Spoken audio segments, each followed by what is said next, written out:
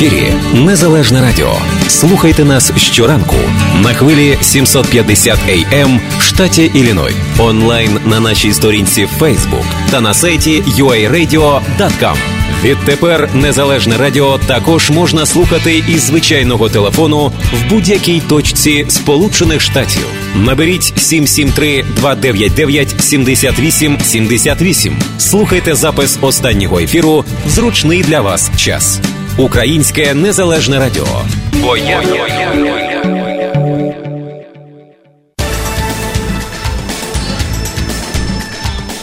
7:18 Чикаго. Доброго ранку ще раз, шановні слухачі. І сьогодні у нас в ефірі програма «Формат політика». Але на самому початку я хочу, як завжди, повідомити новини.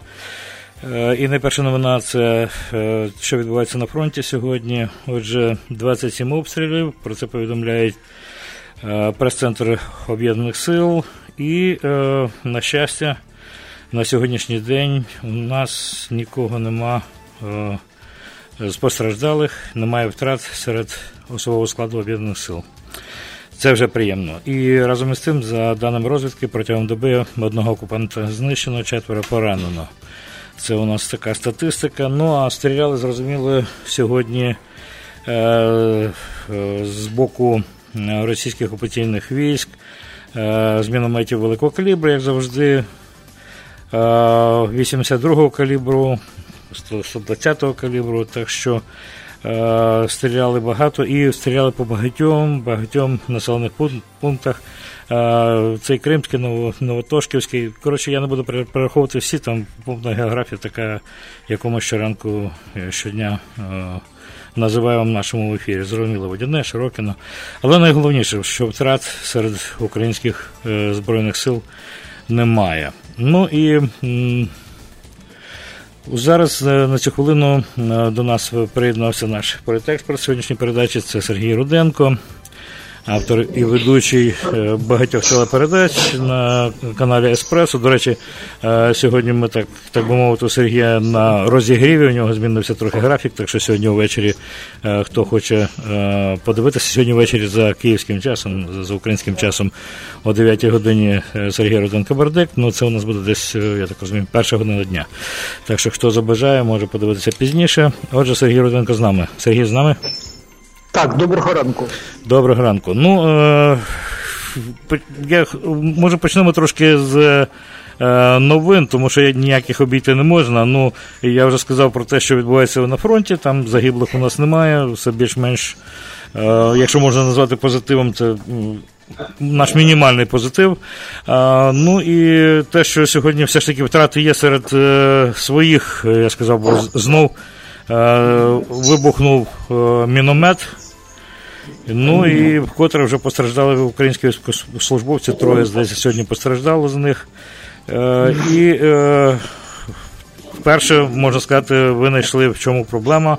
А проблема в тому, що погане зберігання снарядів і якось неправильно їх заряджають. Отже, тому вже ми довший час чуємо проблеми з цим молотом. Ну і треба нагадати, що в Азовське море війшли 2 човни українські. Це вчорашня подія, але не згадати її не можна, тому що попри те, що Росія, так би мовити, контролює Азовське море, там військові кораблі, флот російський військовий досить солідний, а український, зрозуміло, так, не дуже, навіть я сказав би дуже, не дуже, але 2 човники зайшли, один буксир, а інший там, і ще дуже старенький корабель, ржавий, ну, з якого будуть намагатися будувати якийсь там командний пункт і в такий спосіб розбудовувати український флот на Азові, але прецедент добрий, тому що, в принципі, попри те, що Росія контролює і не дуже,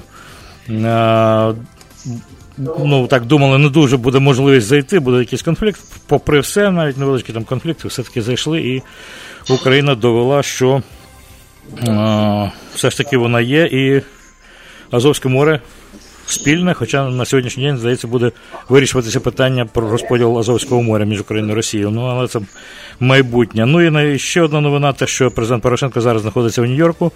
Він вчора прилетів і буде виступати на 73-й сесії Генеральної асамблеї ООН. І, зрозуміло, сьогодні здається, 25-го сьогодні мусить бути його виступ, тому що саме сьогодні обговорюється питання про те, як зменшити війни і досягти якогось певного миру. Ну і зрозуміло, що план Порошенка – це про те, що на окупованій території були блакитні шоломи, тобто Лібійська Організація Об'єднаних Націй. Ну, як воно піде, як про це буде розмова, і далі все піде, ми побачимо, почуємо з наступних новин. Ну і головне те, що все ж таки в Україні зараз почалися перегони президентські. Сергій, наскільки ти довіряєш все ж таки цим всіляким опитуванням, соціологічним опитуванням про рейтинги кандидатів і так далі тому подібне? От у мене таке враження, що взагалі, в принципі, намагаються нав'язати двох кандидатів і решта, так би мовити, скинути з важелів. Весь час говориться про те, що тільки або президент Порошенко, або Тимошенко – це реальні фігури, а решта, ну, так би мовити, іграшки на політичній арені. Насправді, чи це так? Насправді, ця історія соціології, звичайно, викликає дуже багато запитань, але реально в Україні є два зараз кандидати, які претендують на президентство. Це Юлія Тимошенко і Петро Порошенко. Я не виключаю, що саме обоє вони будуть у фіналі президентської кампанії, тому що так виглядає, що за останні 15 років протистояння Порошенка та Тимошенко не з'явилося інших кандидатів, які могли б дострибнути зараз своїм рейтингом до цих двох фаворитів. Тому що вихід будь-яких інших фаворитів в другий тур президентської кампанії, він є таким відносним і поки що сумнівним. Я казав і повторюю, що насправді шанси перемогти у виборчій кампанії в Україні будуть мати лише ті кандидати, які будуть мати підтримку великих телеканалів в Україні. Це Інтер, 1+1, група Пінчука, це телеканал Україна Ахметова.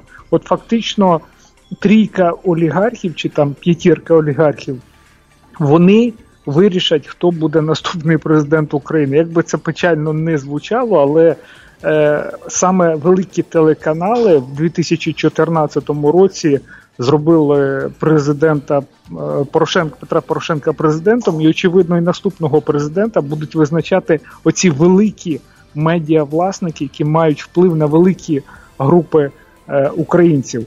Десь відсотків 50 чи 60 українців ще поки що вагаються, за кого голосувати. І це є великий оцей кумулятивний заряд, який незрозуміло, як він розійдеться і кому ці голоси дістануться. Ну, по-перше, це дуже прикро, безперечно, що, в принципі, голосування відбувається за вказівкою телеканалів, тобто виходить так, що просто зомбування якесь, а клепки в голові, тобто у людей практично немає, тому що от їх ведуть за губу, як рибу на спінінгу, і отак і витягають. Ну, а по-друге, ти скинув з важелів.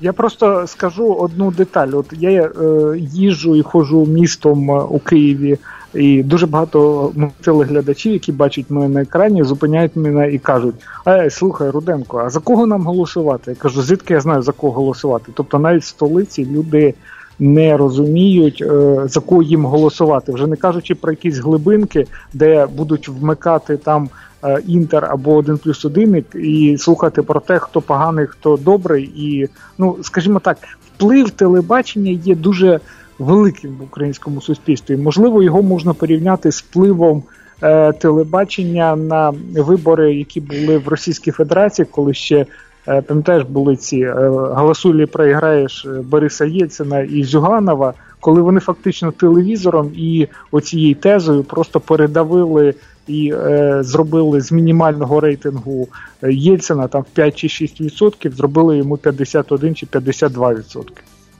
Я ще раз нагадаю, що просто так якось технічно ми забули про сумарно 3 канали News One, 112 і ЗІК. Вони можуть, великий, можуть вплинути. Потенціал зараз. Партія регіонів це може скористатися. Тобто, якщо вже говорити про зомбування, то ці 3 канали дадуть на суму так само рівноцінний ще там Ну от сьогодні я не знаю, чи ти звернув увагу на новину про те, що UA1 – це єдиний державний канал в Україні. Ну зараз він роздержавлюється і перетворюється в суспільне, але сьогодні РРТ, оцей от передавач сигналу в Україні, вимкнув UA1 за борги. Ну, по-перше, не треба нам ілюзій тут в ефірі про те, що роздержавлюється суспільне, воно як було державне, так і залишається. Я не знаю, як заробляти гроші. Тому, в принципі, оскільки грошей немає, і ми вимкнули за борги. І більше того, там велика кількість людей зараз йдуть в відпустки, аби зберегти гроші, і взагалі у них, здається, трещить ще все по швах. Хтось, здається, журналістів дуже розумно сказав, взагалі можна було перший канал вимкнути, і не було б жодних боргів, а на інших каналах помалу б так би далі і жили. Ну так, тут я пригадую, приїжджав генпродюсер Українського радіо, Хоркін розказував про шалені досягнення Ласані і взагалі Українського радіо, там як собі вони дають раду. Ну тобто в ефірі, тут нашого ефіру воно звучало дуже красиво. Насправді в реальному житті воно просто кронти по великому рахунку і тому радіо, і тому телебаченню. Ну, менше з тим ми не будемо занурюватися в ті проблеми. Але от що стосується, знов-таки, те, що тебе перехожі запитують, і це не тільки перехожі, це багато людей, та й наші слухачі зараз слухають і думають, ну за кого голосувати. Ну, тобто, всі очікують якоїсь підказки. Ти знаєш, я з дуру отак от надибав формулу таку, як людям голосувати. От кожна людина може себе уявити, що вона є кандидатом у президента. От ти б голосував би за себе, ти маєш якісь позитивні якості. Якщо ти маєш позитивні якості, воно тобі подобається, то ти мусиш знайти ту людину, яка має подібні позитивні якості, і голосувати за неї. Тобто ти мусиш голосувати якби сам за себе. От тоді то буде предметна розмова, тоді не треба питати там, ей, а ти як, я зроблю копію там, перепишу твою контрольну, там, я не знаю, контрольне завдання, щоб отримати приблизно ту саму оцінку, що і ти. Кожен мусить справді думати індивідуально, але голосувати наче би сам за себе. От тоді воно буде справедливо, дуже правильно. Не треба ніякої підказки, ніяких гуру, які би брали за руку і розповідали, за кого треба голосувати. Мені думається, ну, принаймні, нашим слухачам це зрозуміло. Я не знаю, наскільки це буде зрозуміло в Україні, але бажано, щоб це було зрозуміло саме там, щоб їм доходчиво так само пояснювало, тому що, мені здається, всі розгублені, справді. Розумієш, якщо 40-50% вагаються, то наступним президентом України може стати абсолютно випадкова людина. Розумієш, тобто це є велика небезпека також, що оці 40-50%, які зараз вагаються і не знають, за кого голосувати, в ці відсотки можна буде завести будь-кого. Тобто те, що зараз очевидні два фаворити Тимошенко і Порошенко, може опинитися так, що не факт, що хтось із них переможе. Хоча зараз це виглядає саме так, що є два основних кандидати, і, в принципі, вони, мабуть, за сумою свого перебування в політиці на різних посадах, мабуть, можуть перебити будь-кого. Бо Юлія Тимошенко була 3 роки прем'єр-міністром, Порошенко 4 роки вже президент. Тобто це важкі фігури, тут треба визнати. Тобто жоден Каплін, жодна Ківа, жоден там кандидат, який балотується, вони не можуть навіть поруч стати і порівнятися там по рейтингу. Але оце 40-50% невизначеності, воно дає, я не знаю, надію, якщо можна це так сказати, що з'явиться якийсь кандидат, який вистрелить, як Макрон. Але це теж, мені здається, теж певна якась ілюзія, тому що наше суспільство, воно, в принципі, мабуть, не схильне до народження Макронів.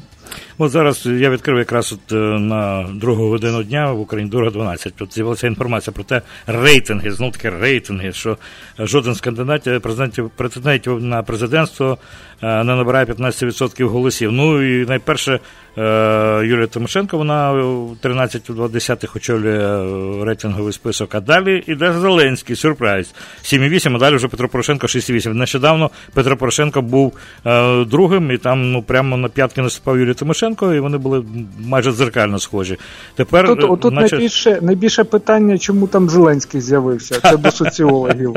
Тобто, вони ж якось його поставили в цей рейтинг опитування, а він навіть не заявляв про те, що він хоче бути президентом. Розумієш? Тобто, можна взяти з таким же успіхом поставити моє прізвище і мене також рейтингувати, тому що у мене немає президентських амбіцій. А от Далі йдуть уже Гриценко, Бойко, за Порошенко Ляшко, а замикає цей список, ну отут, найкращих з 5% Святослав Вакарчук. І він так різко впав донизу, після свого незрозумілого там бекання-мекання на конференції ЄС, тобто він сказав, наче так, іначе ні, і справедливо сказав гарні слова, що треба думати мріяти про те, яка країна буде далі, але щодо себе так трохи так в бік, і тобто незрозуміло, як він сказав, тримає інтригу. Ну, ця інтрига його, власне кажучи, понизила. Ну, розумієш, це так само можна поставити запитання, а чому всі вирішили, що Вакарчук має бути кандидатом в президенти? А чого він тоді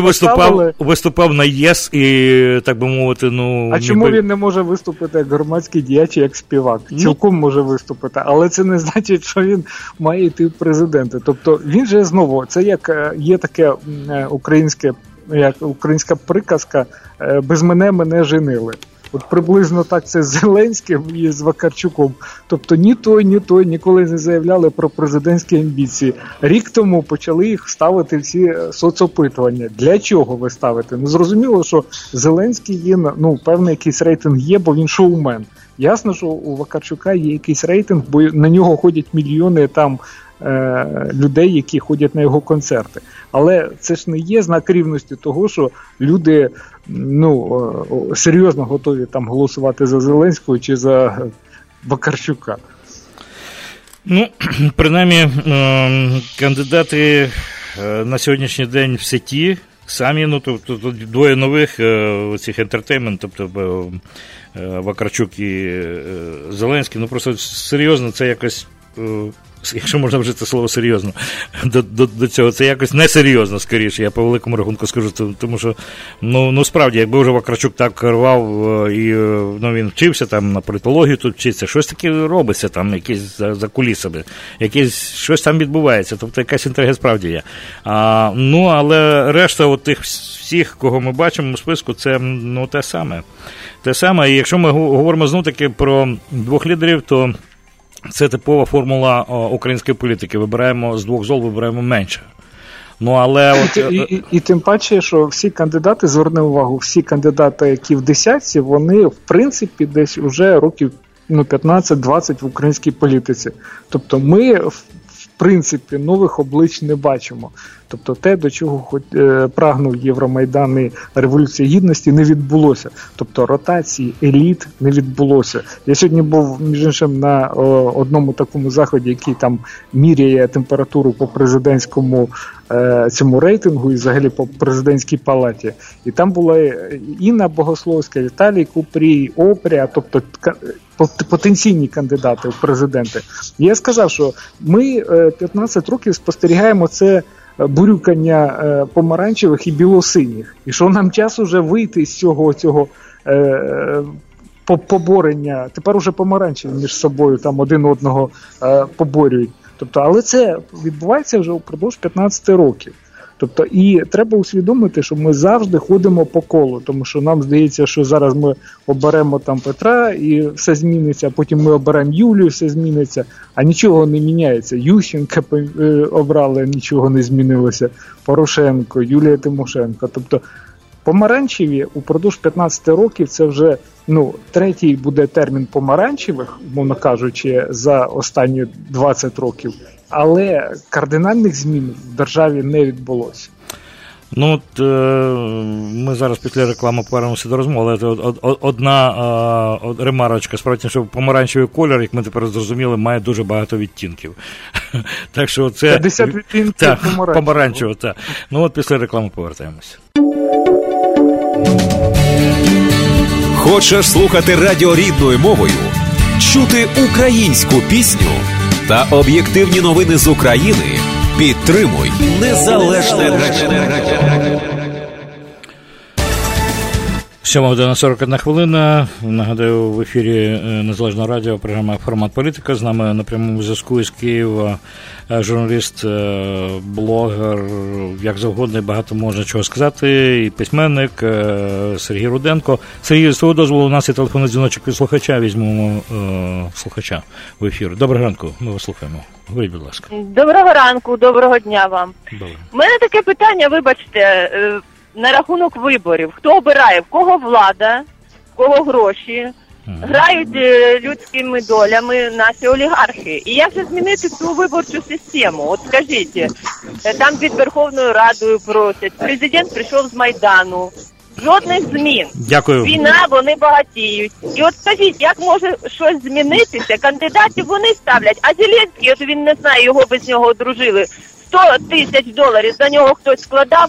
Виходить так, що олігархи, вони купуються, розділяють владу, домовляються, і ніяких змін не може бути. А людей тільки використовують і потім звинувачують. На протязі 5 років я тільки чую, обрали винні, бачили, люди обирають. А що люди можуть змінити в такий спосіб? Ну, люди мусять не купуватися в першу чергу. Дякую. Ну, по-перше, щодо Зеленського, поки що ніхто ні за кого грошей не вносив, ви маєте на увазі заставу, поки що Зеленський навіть не заявляв про те, що він йде в президенти. Тобто він навіть не претендує на цю посаду. Вакарчук теж не заявляв і гроші не ставив. Так, і Вакарчук поки що не йде. Як змінити систему? Систему треба міняти, змінюючи людей. От я недаремно сказав про оцей одвічне коло помаранчевих і білосиніх. Справа в тому, що є там 10 політичних проєктів в Україні, які в той чи інший спосіб фінансуються олігархами або людьми, у яких є гроші, і відповідно ці політичні сили потім формують всі вертикалі влади. Оскільки у нас парламентсько-президентська республіка, то відповідно ті політичні сили, які входять до парламенту, потім формують уряд. Тобто всіх міністрів призначають, в тому числі і прем'єр-міністра України. І це хтось входить в ефір до нас, так? Да? Хтось виривається, намагається. Так. Ну нічого. Візьмемо телеглядача? Ні. У нас і не телеглядача, а слухача, так. Слухача, так. Так. Доброго ранку. Ви в ефірі, говоріть, будь ласка. Доброго ранку. Це я? Так. Ну ви так увірвалися. Так. Ви знаєте, що я думаю? Щоб перемогти Росію і зробити Україну такою могутньою державою, це треба така людина, як Путін. Але український О, Путін, Боже, який буде таким українським націоналістом, який буде робити все для того, щоб зробити українську державу. А чому ви вирішили, чому ви вирішили, що Путін це російський націоналіст? Він кегебіст натуральний. Окей, нехай кегебіст. І Совєтський Союз в голові.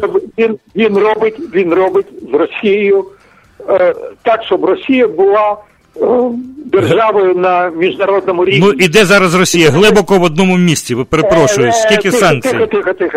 Тихо.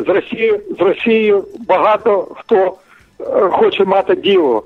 Не треба так казати. Так, все зрозуміло, дякуємо. Все зрозуміло. Дякуємо вам за... Я не хочу навіть час витрачати на ці дурні розмови про Путіна. Краще тоді вже Сталіна, тоді вже буде справді, по-серйозу Совєтський Союз, тоді буде отакий націоналізм а-ля комунізм. Ну, тобто, дурниця, повна. Дякую за дурницю, але ми вже тих наслухалися дурниць 70 років. Окей? Так от, давайте повернемося до того, як можна змінити ситуацію в Україні. В Україні ситуацію можна змінити, змінивши правила виборів, виборчі правила, коли до влади можуть прийти справді люди, які не заангажовані в якихось проєктах олігархів, тобто політичних проєктах. Для цього треба змінити закон про вибори. Поки що цей закон не міняють. Це означає, що в 2019 році вибори до Верховної Ради України будуть відбуватися за старим законом, очевидно. Це означає, що ми ще на 5 років законсервуємо ситуацію в Україні. Ну, це правда, так воно є. В принципі, слухай, я хотів про одне запитати. Справді, що дуже важливу роль відіграє все ж таки Центр виборчком, виборча комісія центральна, яку весь час очолював Хіндовський, і це вже була притча во язицях, і от наче тепер може щось змінитися, тому що 20 вересня Верховна Рада призначила на посади 14 членів Центру виборчкому. Я не знаю цих людей, але бачу, що там із Народного фронту є, з Радикальної партії, решта непозначених, а я не настільки глибоко в українській політиці, щоб знати всі ці імена так на зубок. Я бачу, що якісь спроби, в принципі, є. Бо без зміни, в принципі, в Центру виборчкому, але найголовніше зміни, які мусять бути виборчого самого законодавства, тому що не було цих темних, а були всі в списках, відкриті списки були, тому щоб не було мажоритарників. Тобто, от в цьому плані, які зараз зміни? Що зараз на часі, Сергію? Поки що, я можу сказати так, що Центральна виборча комісія обрана. Тепер замість 15 членів ЦВК будуть 17. Так. Це сталося через те, що треба було політичні квоти там розділити між різними політичними силами. Вони довго не могли проголосувати, тому що комусь не вистачало там місць в Центровиборчкомі. Але ті, хто рахують, важливі. Але важливо і є правила, за якими обирають народних депутатів України. Поки що ці правила є незмінними. От упродовж року я спостерігаю, чи двох, я спостерігаю різні протести біля парламенту. Люди приходять, вимагають відкриті списки, новий виборчий закон, купу законопроєктів зареєстрували. Поки що ця історія нікуди не рухається.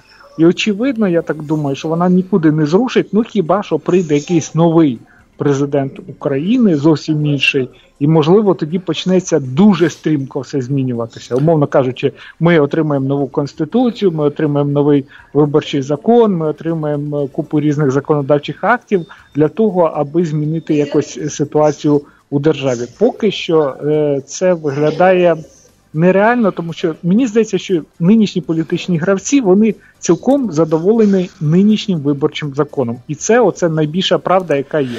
Ну, якщо з цим виборчим законом йти на ці вибори, то, в принципі, нічого не зміниться. І більше того, тоді говорити про нову Конституцію, про що ти сказав, про зміни, позитивні, тоді і думати нема про що буде, бо, в принципі, нічого не зміниться. Тому що, в принципі, ключовим є хоча б мінімально це створити новий виборчий закон, проєкт якого вже там лежить, я думаю, я думаю, що не один проєкт. Ну, там виборчий кодекс мають ухвалити, виборчий кодекс. Але очевидно, що в консервації нинішньої ситуації зацікавлено більшість гравців, тому що, ну, умовно кажучи, ця піраміда виглядає так. Є олігархи, які утримують політичні партії, потім політичні партії впливають на формування парламенту, уряду, а потім, відповідно, ці політичні партії якось впливають і на вибори президента України. Ну, тобто, оце в основі цієї всієї піраміди все-таки є гроші олігархів.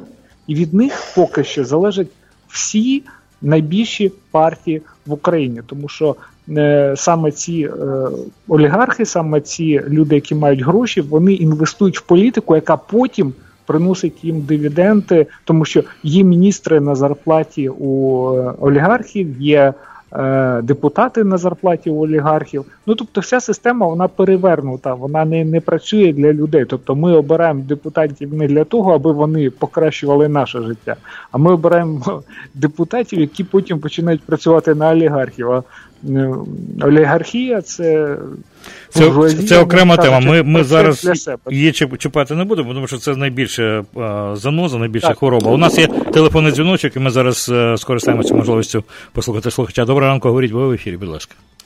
Я би ще хотів сказати два слова про те, кого обирати. Справа в тому, що то є 3П. Порядність, професіоналізм і патріотизм на першому місці. Якщо не буде патріотизму, не буде президента, не буде України. Дякую.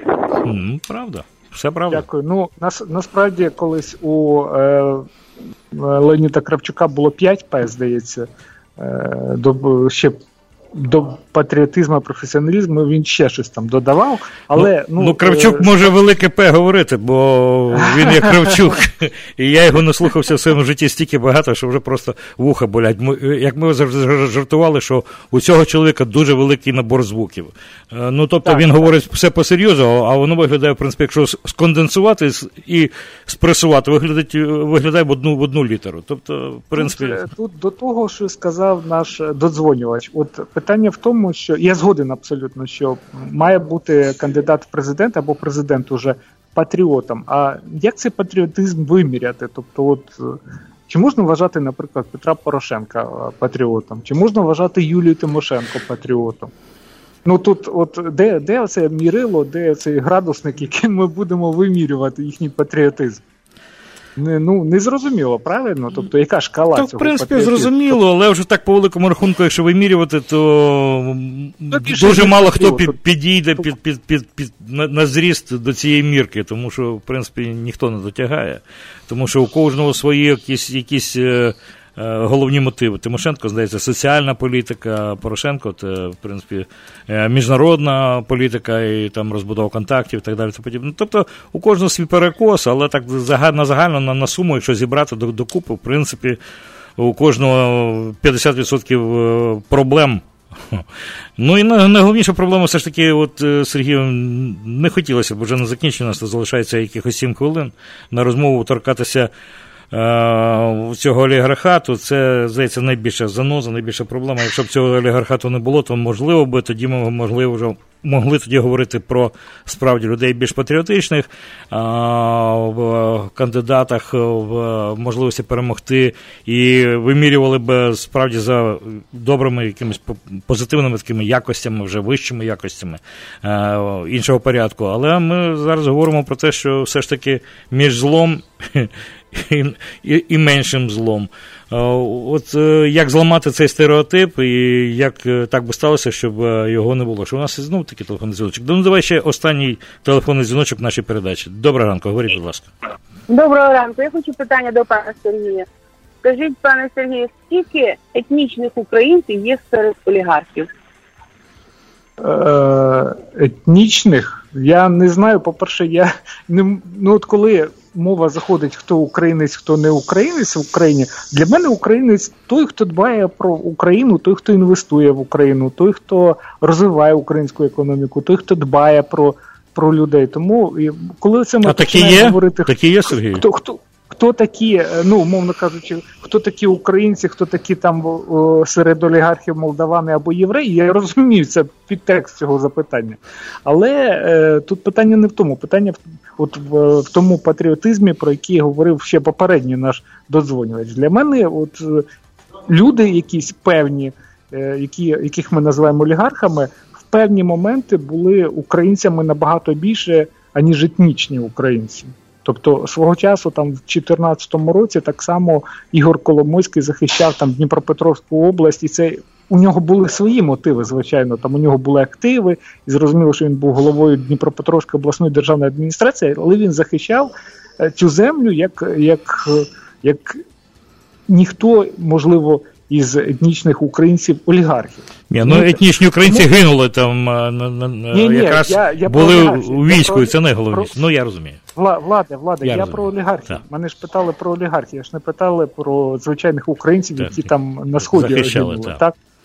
Так. Тому я би не розділяв. Для мене олігарх взагалі сам по собі не є, скажімо так, позитивним персонажем. Тобто він є негативним, бо будь-який олігарх тягне на себе. А я хочу, щоб олігархи або принаймні бізнесмени, вони думали про розвиток всього суспільства, всієї країни і різних сфер економіки, а не тільки тягнули ковдру на себе. І крали. Тому що, в принципі, кожен олігарх, особливо на тому просторі пострадянському, це та людина, яка вкрала найбільше, яка змогла в який спосіб там привласнити правдами, неправдами. Ну і якщо були українські олігархи, всі навіть, і вони вкрали, то я не думаю, від того вони були б кращими олігархами, якщо б навіть вони були етнічно українськими олігархами. Так що, може, треба і радіти поки що, там серед них там один тільки Фір теж замикався, а решта, так би мовити, не етнічні. Тоді простіше може жити, там, багатьом нашим слухачам, тобто за визначенням. Але менше з тим, я не хочу присвячувати цю передачу олігархам, тим більше вже і часу нема, там залишається 3 хвилини.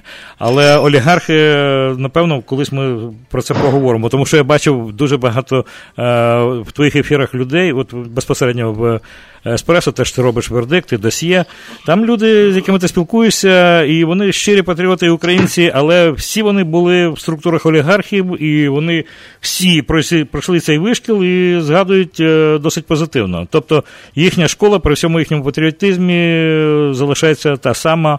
І от про що ми говоримо, що 20 там з лишком років розбудовувалася ця система, і ця система знов продюсує те саме, і оце вибори, які наступного року, президентські вибори, вони фактично нам показують результат отієї самої схеми, яка працює і для українців так само, для етнічних українців, які, в принципі, працювали на всіх олігархів, на всіх їхніх ключових посадах і аж донизу.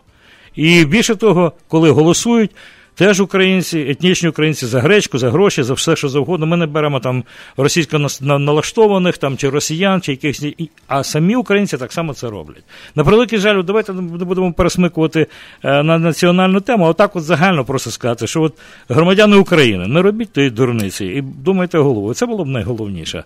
Звернення для всіх, тому що не від тільки етнічних українців залежить багато що, так само залежить від будь-яких, але громадян України. І ми навіть не знаємо, наскільки активні не громадяни, може вони навіть більш активні, ніж громадяни України. Тому що, як ми знаємо, в виборах завжди бере дуже невеличка частина суспільства, тобто нема такого, щоб суспільство крокувало все 100%, дай Боже, щоб 50% проголосували на цих виборах, хоча прогнозів знов-таки немає, ні?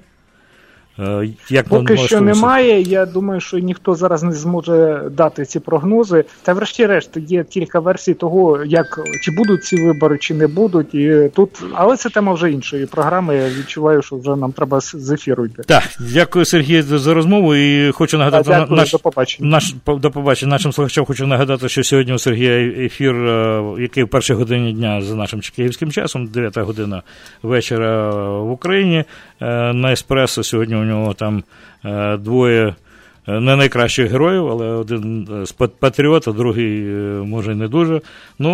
Коротше, буде такий ефір, я думаю, складний ефір сьогодні у Сергія, так що, якщо хочете, побачите.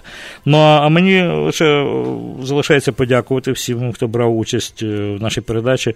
Я думаю, може, хоч сьогоднішня передача дала якусь певну підказку, як все ж таки розглядати тих кандидатів і як нам голосувати тут у Чикаго, тим людям, які, в принципі, візьмуть участь в голосуванні. І найменше, я думаю, наші слухачі перейнялися тим запитанням, що в Україні потрібен Путін, чи щось подібне до Путіна. Але те, що національно свідома людина, це обов'язково. От на цій позитивній ноті я з вами прощаюся. Гарного дня. Сьогодні останній день сплеск літа, і помалу завтра переходимо до осені, але в ефірах у нас буде гаряче, як завжди. Всього найкращого. До зустрічі на Незалежного радіо. В ефірі Незалежне радіо. Слухайте нас щоранку на хвилі 750 AM в штаті Ілліной. Онлайн на нашій сторінці Facebook та на сайті uaradio.com. Відтепер Незалежне радіо також можна слухати із звичайного телефону в будь-якій точці Сполучених Штатів. Наберіть 773-299-78-78. Слухайте запис останнього ефіру в зручний для вас час. Українське Незалежне радіо. Бо я